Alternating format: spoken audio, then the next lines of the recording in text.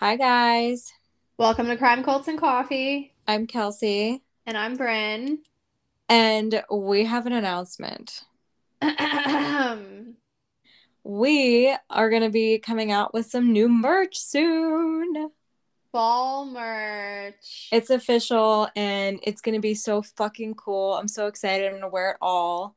We're not going to tell you what it is because we want it to be a surprise, but just know that it's coming soon. I'm gonna wear it to bed. I'm gonna wear it to work. I'm gonna wear it to the store. I'm gonna wear it to the studio. I wish I could wear it to work. Unfortunately, I cannot. So, spoiler alert, it's not business casual, And but it's going to be awesome. it's comfy as fuck. Yeah, I'm We'll so just leave pumped. it at that. So excited. So, do you have anything you want to talk about outside of the merch before we get started? I'm trying to think. I don't have any new recommendations. I think I'm good. Do you have anything you want to talk about? I have a really embarrassing thing that happened to me before we started recording today. Oh my God, okay. All of a sudden I see that I got a Venmo notification. And the Venmo notification is a comment from my nail tech What? saying, "Did you forget your appointment today?" I, oh my God, are you kidding me? She commented on a past tip that I sent her saying, "Hey, did you forget your appointment today?" Wait a minute. Like, this was her only point of contact Yes. was through Venmo. I'm surprised though that the owner didn't call me because he's called me before, like saying, "Oh, you can come in earlier if you want," type of thing. You know what I mean? Oh my God, so you definitely forgot. Yeah, I commented back to her, "Oh my God, I had it written down in my planner as Thursday." Oh my God, she commented on your Venmo. Yeah. So she commented back, "Can you come in next Thursday at 6?" Oh my God, wait, this, I need to go look at this right now. So now we're in a full-blown conversation on my Venmo. Oh my God, I think you should probably give her your cell phone number.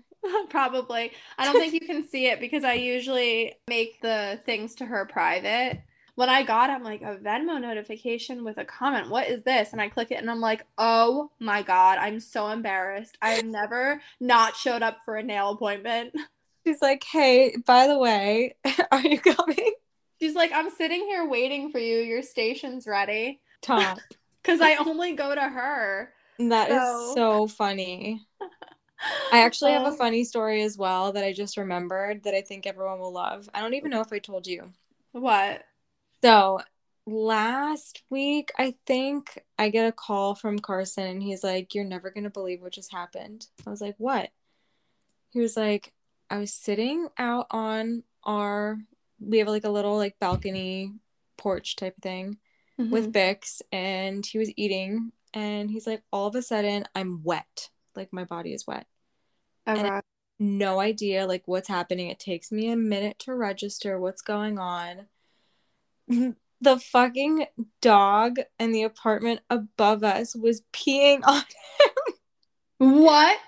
through the fucking like floorboards of the porch above us. Oh my God, that's so disgusting, but really funny. He got peed on. Bix got my dog got peed on. Oh, that's hilarious. Yeah, so he just started his day off with like a nice little golden shower. Was it So he was it a golden retriever giving him that golden shower? no, actually, I don't know what it was, but he ran upstairs and talked to the lady and was like, your dog peed on me. And he said she was mortified, put her head in her hands and was like, I am so sorry. Oh my God, that's so funny. She's like, I'll put pee pads down. I'm like, why would you put your dog out on the balcony for that long where he pees through the floorboards? All right, so should we get into the coffee? Yeah, let's jump into that. All right, so again, we are reviewing another coffee from Barista Parlor. Last episode, we did their whole spiel of, their shop, where they're located. Again, they're located in Nashville, Tennessee. But listen back to last episode where we talk more about them and their shops and where you can find them. I will give you their website, which is baristaparlor.com. So check them out. Yes, and their Instagram is also Barista Parlor. Thank you so much for sending us another coffee to sample. We love it. We appreciate you so much. Mm-hmm. So the coffee that we're reviewing today, and I'm going to try my best to pronounce this correctly, is Achieres Estate. Wow, that was And really good. was it? I'm proud of you. Thank you. I listened 4 times to different people saying it, and I'm like, I want to get this right. Yeah, that was So really good. thank you. This is located in Costa Rica, and this is from an actual farm. Wow. Yeah, the notes are raspberry jam, buttercream frosting, cara cara orange. I want to read a little bit more from their description online just because it describes a little bit of another taste that goes to it. It says this well-processed honey coffee has a sweetness like buttercream frosting with fruity flavors of raspberries, oranges, and fruit snacks. Yeah, to the fruit snacks. Yeah. So I liked that little insert there on their website. I thought that was important to add in. Yeah, and again, immediately I opened up the bag and was grinding up the coffee because it came in whole beans, which I love. And without even seeing, I don't have the bag in front of me. Bryn and I split these up. And immediately when I smelled what I was grinding, I was like, there's some kind of berry in here.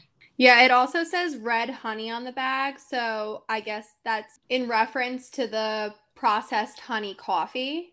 Right.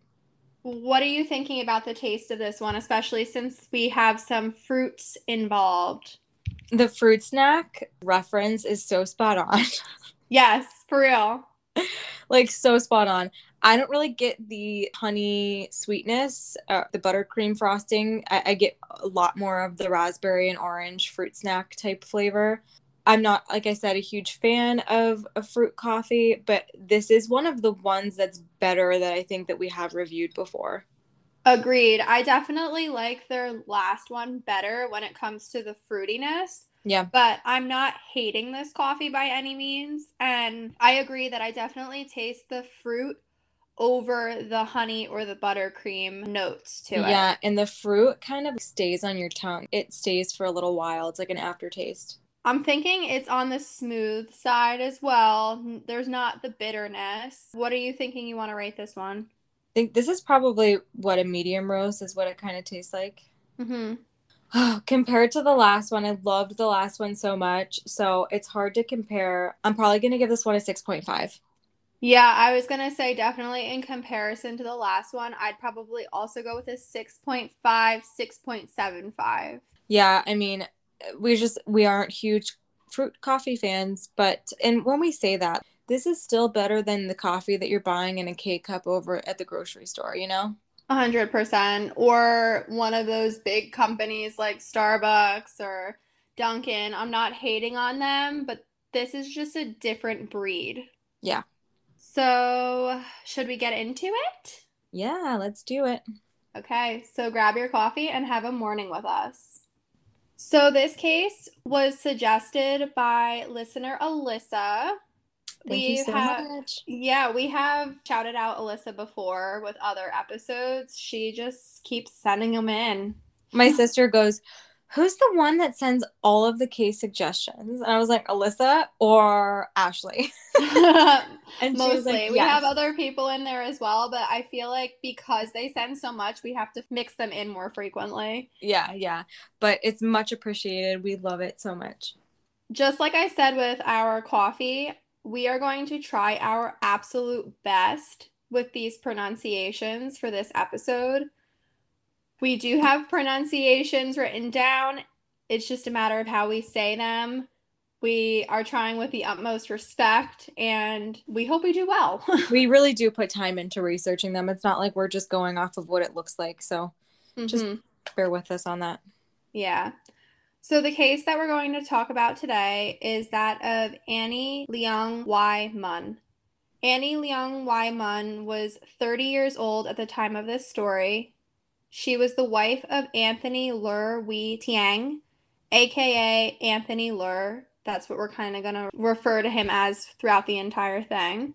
Annie was an insurance agent, but Wiki had mentioned that she was a real estate agent. In most articles, it did say insurance, though. So I don't know if she dabbled in both or went from one to the other, or if there was just a miscommunication there. Mm-hmm. She had a daughter with Anthony Ler and named her Evelyn Ler Long Xiao. She was born April 13th, 1997, and this story took place in Singapore. And I just want to add in, I'm really upset that we couldn't find more information about Annie. It's kind of just how the media coverage went with this one, as it does with most cases. Yeah, and no joke, I'm not exaggerating. I spent about 45 minutes to an hour straight up just trying to find information on her. And what we just said was pretty much it.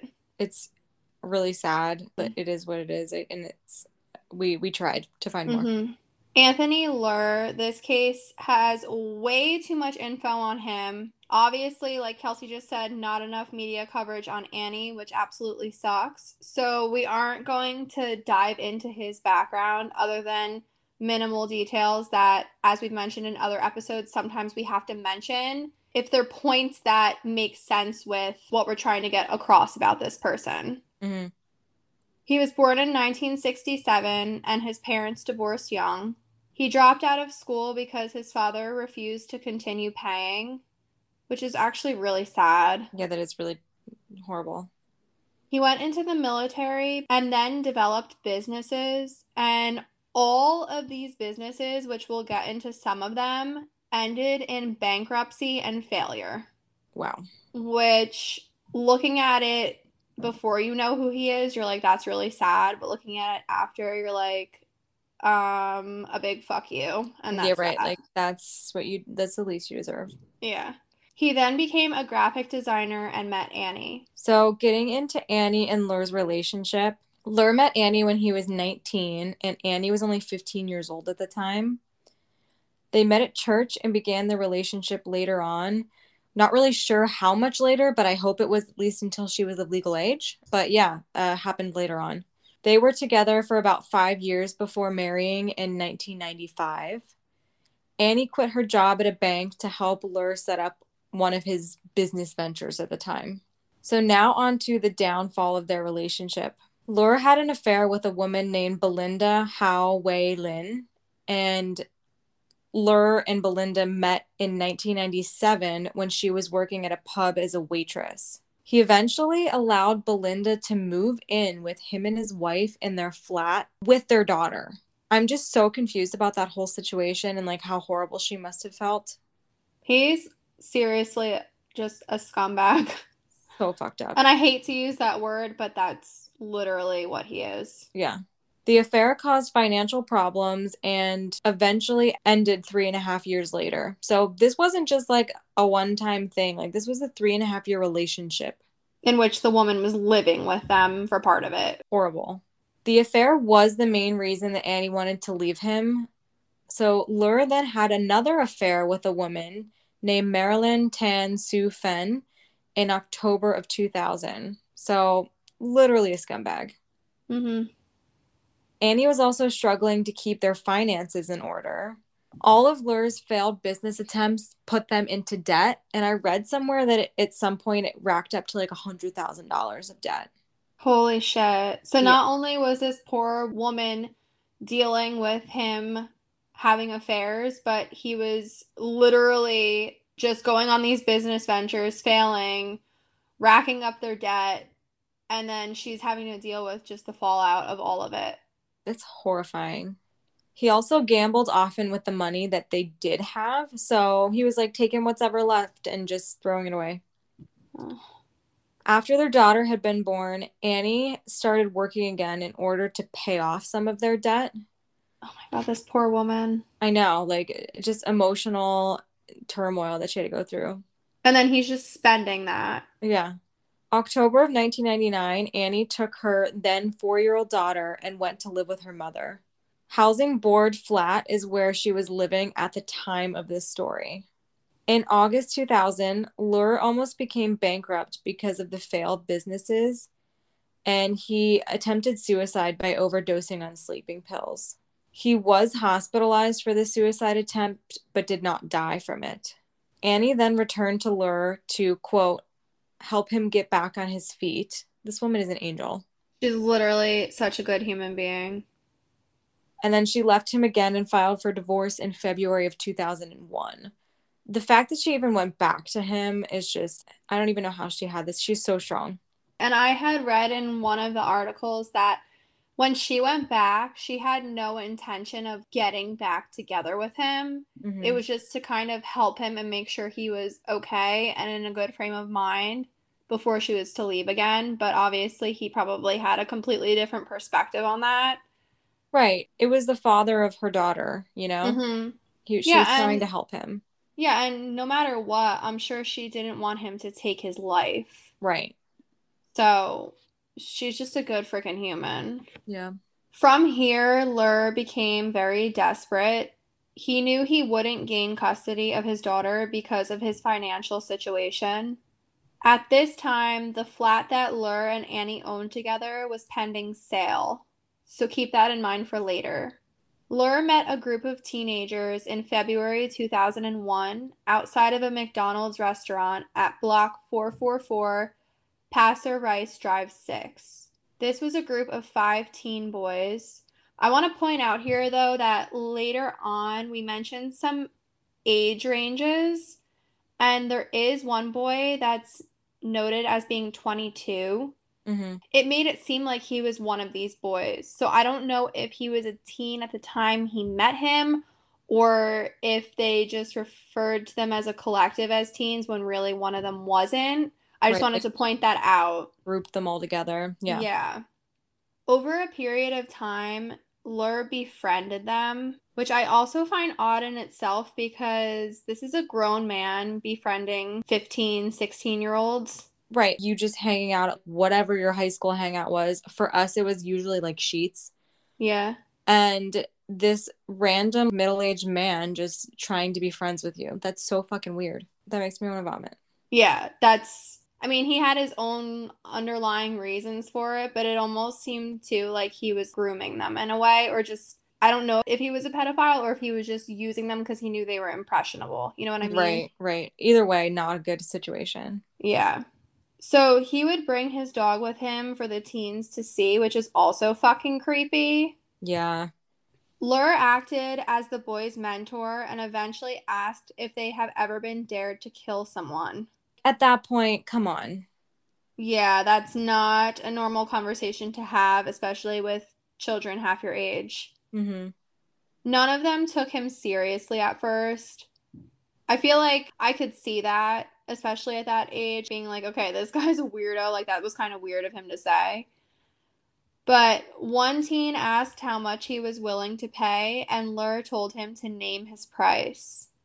15-year-old boy that knew Lur for 5 years said 1 million. A 16-year-old named Gavin Ing Jin Wei said 100,000. Sia Z Hao said $100. And other teens said unknown prices, but they were all kind of just like, "Oh, I would do it for this much." And you hear that and you're like, I don't know anyone that would take that seriously. I feel like all these boys were just throwing out numbers as like a joke. yeah, that's exactly what I felt about that as well. Lur said he would match Gavin's price at $100,000. He dared all the boys to murder his ex-wife because he said he was kept from seeing his daughter frequently. A, you're a fucking sicko. B, you're a coward for hiding behind a group of 5 teenagers. The whole thing is just so fucked up. The whole thing is completely irrational. Yeah. Every little piece of it is just the mind of someone who's clearly has something mentally wrong. The teens thought he was joking up until the point of the money offer and or when he was persistent about the matter, because they said he just kept bringing it up, till obviously it finally got to the point where they were probably like, okay, this guy's not fucking joking. Sia Z Hao, which was one of the boys, began talking to Lur about the hit. Allegedly, at first, Lur had asked Sia to find a professional hitman to carry out the job. So he wasn't directly asking him to do it, he was like, "Oh, can you find me a hitman?" And Sia was unsuccessful with doing this, most likely probably because he was like, "I'm not actually gonna do this." Or the fact that he was fucking a teenager. Right. How would a little boy know where to find a hitman? Right. Eventually, Lur approached Gavin Ing Jinwei and another teen. Some articles say this second teen was a 15-year-old, which later on we will get into more about that 15-year-old. Mm-hmm. But these two boys had been friends for 11 years, and they were also the youngest of the group. Remember earlier we had mentioned that the 15-year-old had known Lur for a good amount of time and was kind of the one who introduced him to all the other kids. Right. So, May 9th, 2001, he hired them to kill Annie. This is a quote from medium.com. Quote, he instructed Gavin to buy gloves to wear in order to avoid leaving fingerprints at the scene. He also instructed him to come up from behind his wife to slit her throat. Oh my God. Finally, he suggested that Gavin steal her wallet to make the killing look like a robbery. End quote. The fact that I just can't wrap my head around this.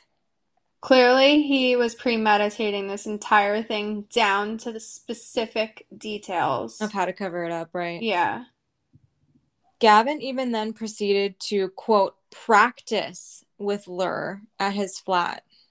Lur would have Gavin cut into newspaper with a Japanese knife. That is so disturbing. I'm just like speechless over this. Gavin had later told authorities, quote, he told me the skin of the neck was as thin as a newspaper. And that was a quote from medium.com. So sick. I feel like my stomach churning. I can't even see this going down, let alone him saying that kind of stuff. It's just horrible.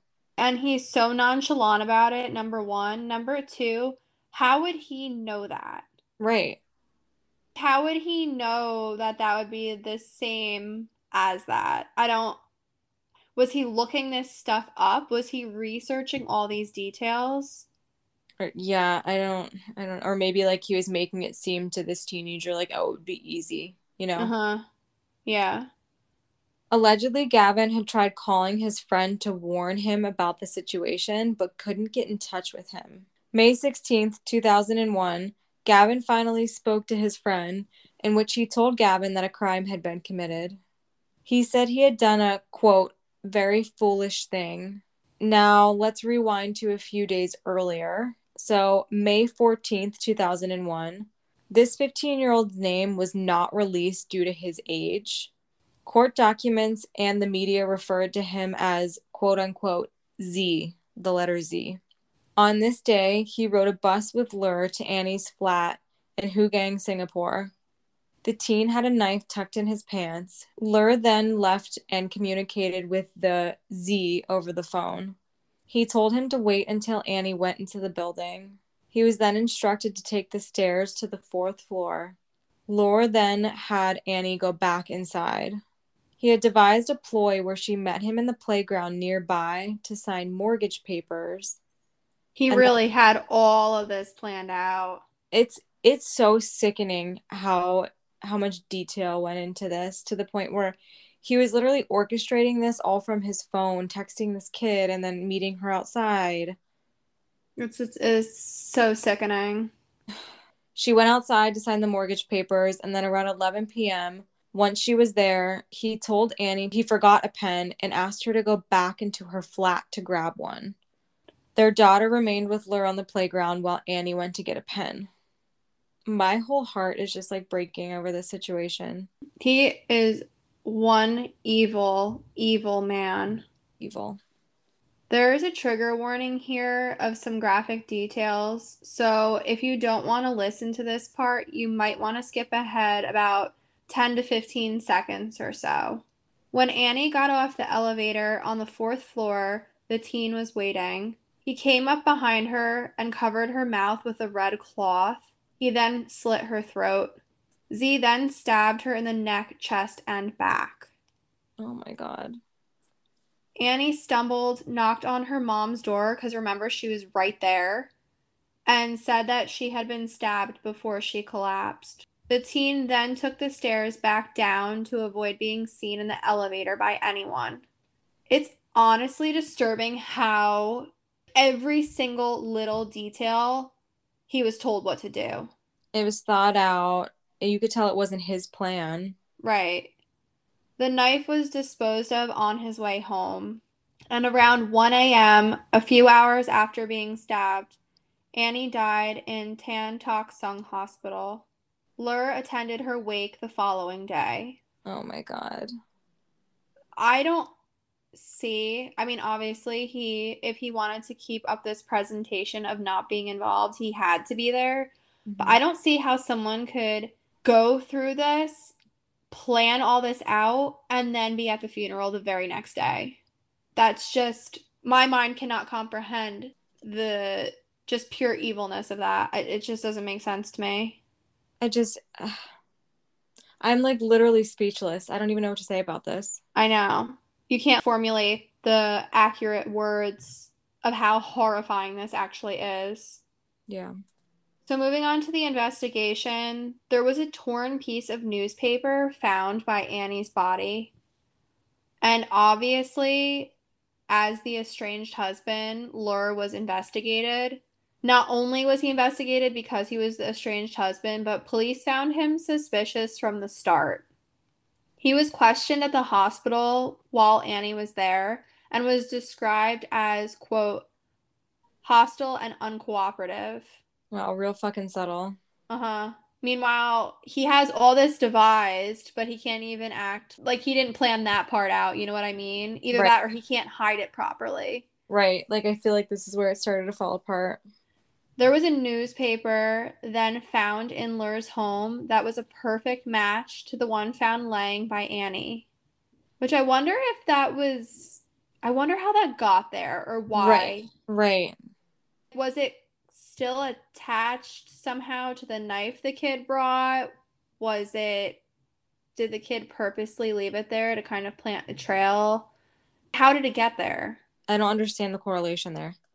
Detectives also discovered conversations on his home computer, and these were between him and the teen who murdered Annie a couple days after the murder.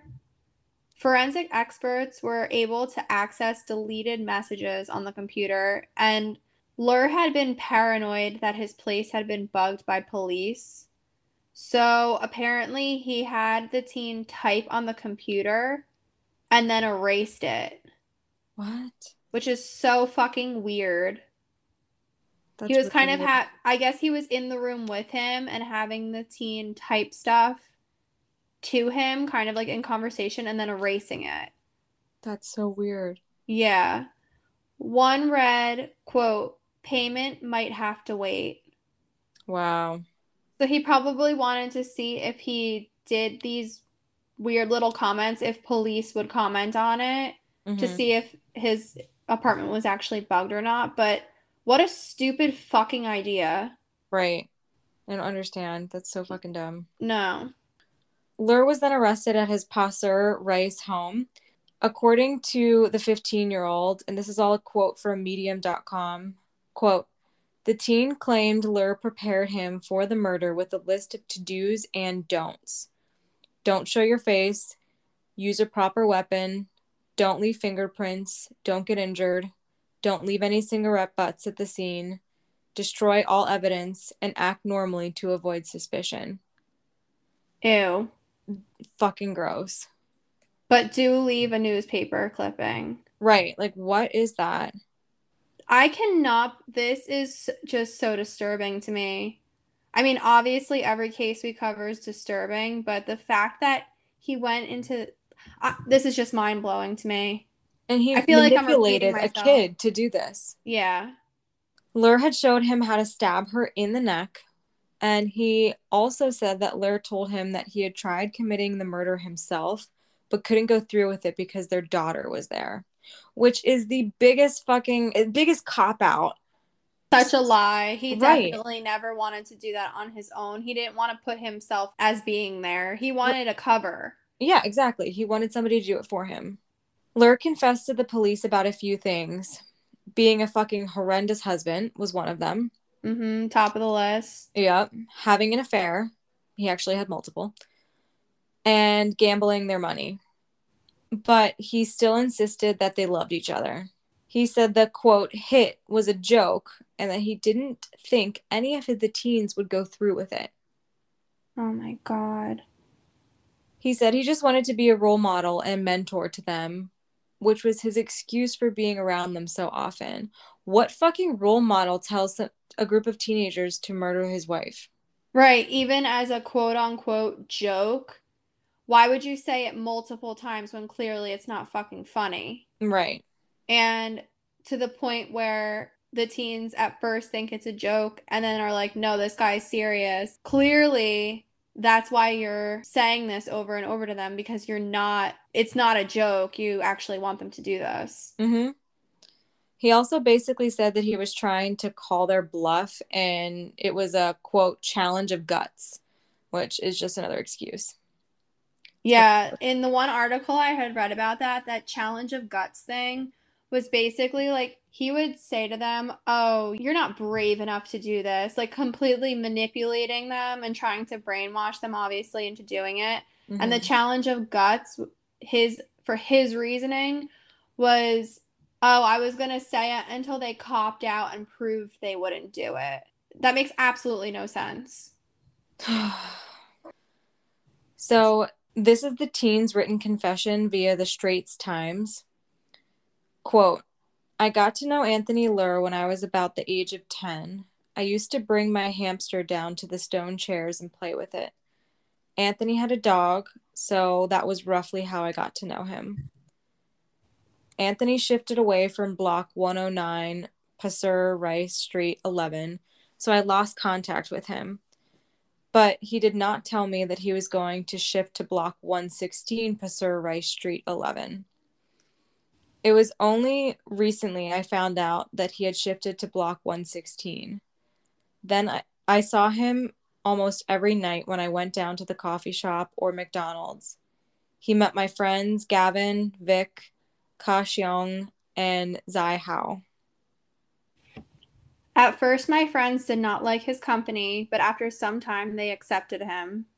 He started telling us about his wife and even asked us if we would like to kill her. In return, he would give us a sum of $100,000. All of us rejected, but later on, he came and asked me to do it. He told me that nothing would happen to me and asked me to imagine that I'm getting paid about $2,000 or more per month for the next 4 years. Anthony told me that nothing would happen to me if I went according to his plan. He said he had thought and planned this whole thing out for a very long time. He threatened to kill me if I didn't want to do it after knowing so many things about him. I believed him and agreed to help him because he told me that he killed for a living, and until now he did not get caught. He also mentioned that his graphic design job was just a cover up. After that, he gave me $100 to get 2 M cards so that he could contact me without people knowing. Then he told me to get a knife, a sharp pointed one. After he told me that, I went to a hand phone kiosk at Pasir Rice Drive 6 to get 2 SIM cards. Then I got a knife from the hardware shop beside the kiosk. Then I met him at the bus stop across the road so that he could show me the place where his wife lives. He brought me to Block 923, Hugang Avenue 9. After that, we went back to his place. There, he taught me how to murder his wife. He told me to practice it so that when the time comes, I would not be scared. What the fuck? This, like we said, this is just so planned out, and this kid was so manipulated. It's just so repetitive, but like I can't get over it. Mm-hmm. On May 13th, 2001, Anthony told me that before he went to McDonald's, he had gone to meet his wife and to see his daughter. He also said that during that time, he had tried to kill his wife, but did not have the chance because his daughter was around. I was quite happy when I heard this because I did not want to do this. I was forced to do it. I followed Anthony back to his house because he asked me to practice how to kill his wife. On May 14th, about 9 p.m. plus, I went to Anthony's house to practice some more because he kept calling me on my hand phone. At Anthony's house, after practicing, he wrapped the knife in newspaper and passed it to me. I tucked the knife in my jeans. We took a bus over to his wife's place. After alighting from the bus, we went our separate ways. I went to his wife's void deck while he went into a nearby coffee shop. After that, he called me on the hand phone and told me to wait for his wife to return home, so I waited. At 10 p.m. plus, he called me to say that his wife has returned home already, and he asked me to wait for his wife on the 5th story. I did not kill her because their daughter was with her at the time. I then called Anthony to tell him I did not want to do it because his daughter was present. He told me that his wife would be going up alone and asked me to take the chance. I attacked her from behind. I slashed her neck and stabbed her in the chest. After that, I ran down the stairs and walked to the bus stop where I took a cab to dispose the weapon. On the way to the beach to dispose the knife, I really regretted doing it, even at this point of time while writing this. How I wish that I had never known Anthony. I have let my parents down and all those around me. I do not know how people would think of me. I feel very lost and confused. Anthony did not call me on my hand phone until the morning of May 17th, 2001. He asked me to get the newspaper for him and lunch. Oh my God. Like, what? That's what he says the first time he calls him after he convinced this kid to murder his wife. Do this horrible thing. Anthony told me the police had looked for him and he would pass me some of the money later on. Anthony told me I had done a good job. I'm gonna throw up. This is so sickening. That was really hard to read. And he ends it with Anthony told me that I had done a good job. That's so disgusting. I can't comprehend. Z had also stated at some point that after 2 failed murder attempts, Lur threatened to kill him if he did not go through with it. He had also allegedly threatened to kill the boy's parents and 2 siblings. So this kid in his mind had no choice. Right. Which obviously, it's awful that he went through and did this. Right. But clearly, yeah, like you just stated, he felt like he had no choice and was manipulated into the situation. He was a child. Mm-hmm. Moving on to the trial, Lur put forward what could only be described as disgusting behavior at the trial. He was apparently carefree, quote unquote jovial, calm, and frequently smiled. Oh my God. I can't. The moments where he was trying to seem like a devastated husband were clearly an awful act because he would try to look really distraught and cry what they literally described as quote unquote crocodile tears. But it was really obvious that it was fake. Because when a news camera would focus on him, he would grin at them. There's literally pictures of him in the courtroom just smiling, laughing. Yeah. And walking outside just smiling. Yeah. Lur denied wanting the hit to be carried out, and he said he was innocent of her murder. He also said he was being framed. I don't understand how you can say all this with a smile on your face. Regardless of, obviously knowing what he did, even if he was claiming to be framed, but why would you be smiling at your wife's death? Right. And his smile is so, you could tell he has zero remorse. It's so sociopathic and just attention seeking, and he almost looks like proud. Right. He also denied the motives that were thought to be behind it. The prosecution claimed these motives were gaining full custody of their daughter and owning the flat, and the flat was worth $480,000. Wow. Both mistresses came forward with information against Lur during the trial. The first one said their relationship was physically violent on multiple occasions. And remember, this woman was the one who was living with them Yeah. at some point. She also said she had received death threats from Lur.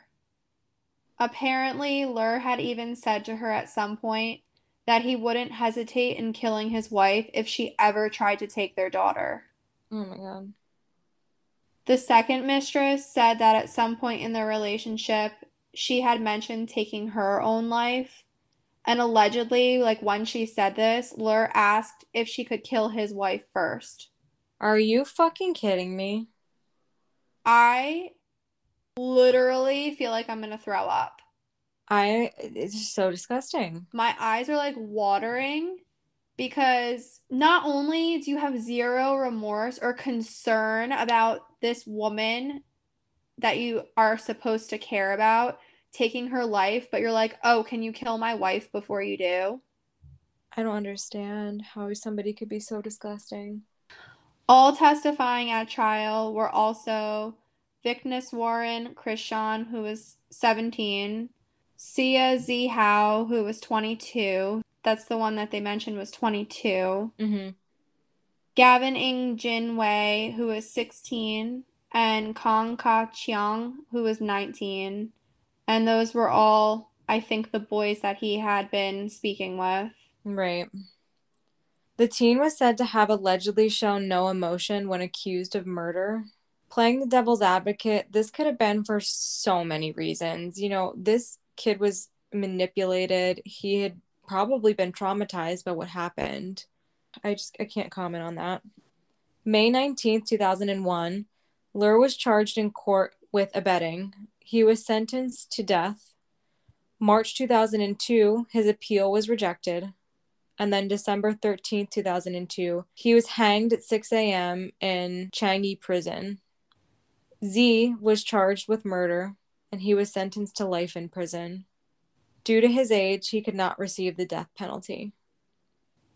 So not only did he ruin his own life, he also ruined his wife's life, and he ruined this kid's life. Mm-hmm. And I'm not saying that this kid is innocent. Like, he obviously committed the murder, but it's horrible. Right, like this kid also ruined his own life. Yeah. And Annie's life, but he was manipulated. According to him, he was manipulated and threatened into that and was probably terrified. Like we had established, he felt like he had no choice. But oh my God, I just wish things went so many different ways here. Me too. On to the aftermath. November 2nd, 2018. The teen was released from jail. He was now 32 years old and had served 17 years of his sentence. This is a quote from medium.com. Quote, based on good behavior and a belief of reformation, his 17 years already served in prison were considered a completed sentence due to his circumstances at the time the crime was committed.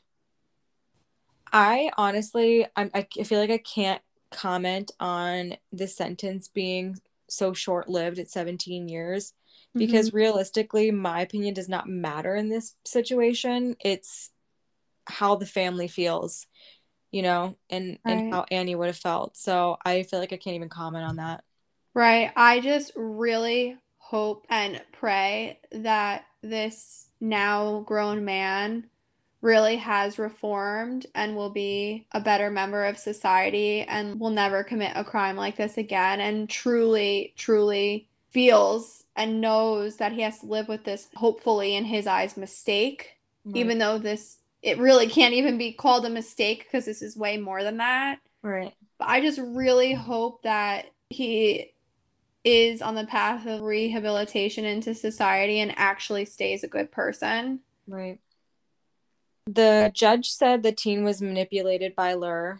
It said that Z had deep regret for what he did, which I'm sure played into his sentence being 17 years. Mm-hmm. Psychiatrist Dr. Lim Yun Chin also stated that Z was remorseful. Lim had also testified during the original trial, and this is a quote from Wikipedia, quote, that the boy's IQ of 93 made him prone to adult manipulation and confirming to the court that Z did not have any abnormality of mind. So he's basically clarifying that he wasn't the one who was sick in the head. He was just manipulated. Quote, I don't know why I said that. I can't read anything. Should I leave that in or no? Yeah. This is what happens when we record back to back. Oh, okay. Quote.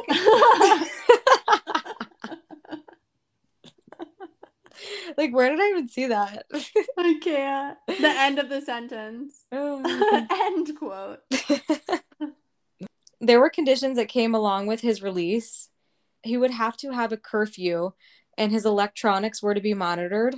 He would have continued support for his rehabilitation. It was unclear if these conditions were permanent or how long they were to last, but that was what his release was conditioned on.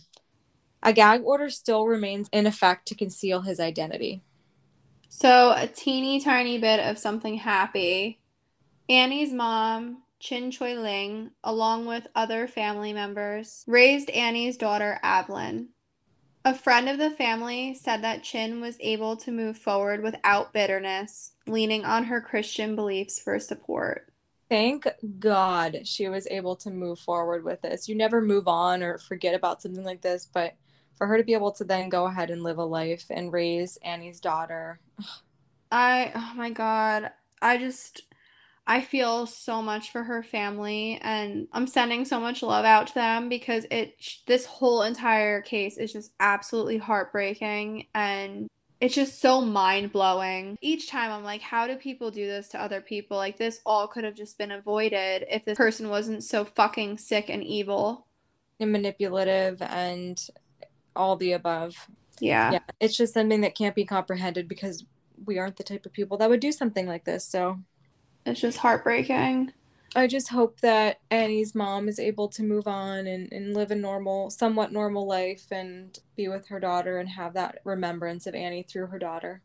Agreed. And it's sad that her daughter was only like 4 years old when this happened, so she didn't even get to really grow up like knowing her mom. Like, I hope she has some form of memory of her. Yeah, agreed.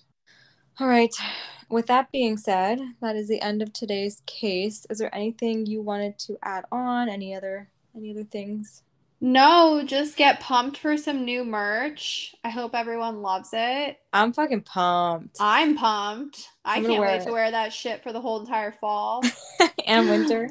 And winter. All right. So without further ado, I'm going to get into the spiel. You can find us on our Facebook at Crime Cults and Coffee. That's where we post our weekly resources for every case and photos for every case. And then you can also find us on our Instagram at Crime Cults and Coffee. The link in our bio is our link tree, and that's where all of our podcasting and listening platforms are. And then we also post weekly pictures and reviews of coffee.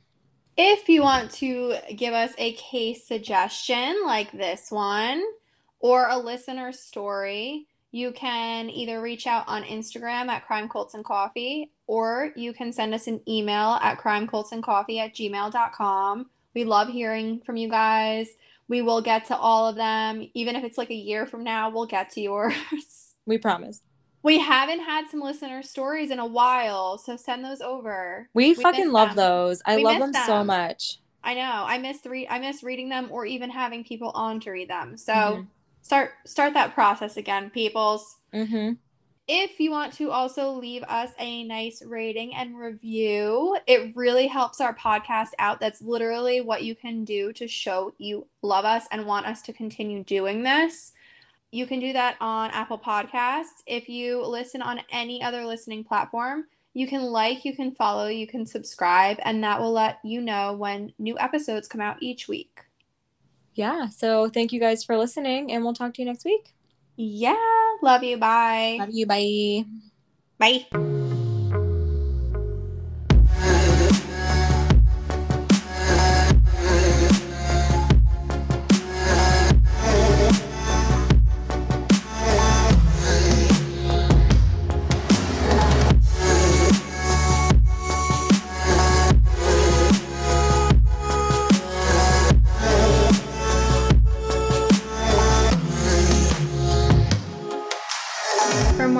information regarding this case and our resources, follow us at Crime Cults and Coffee on Instagram and Facebook.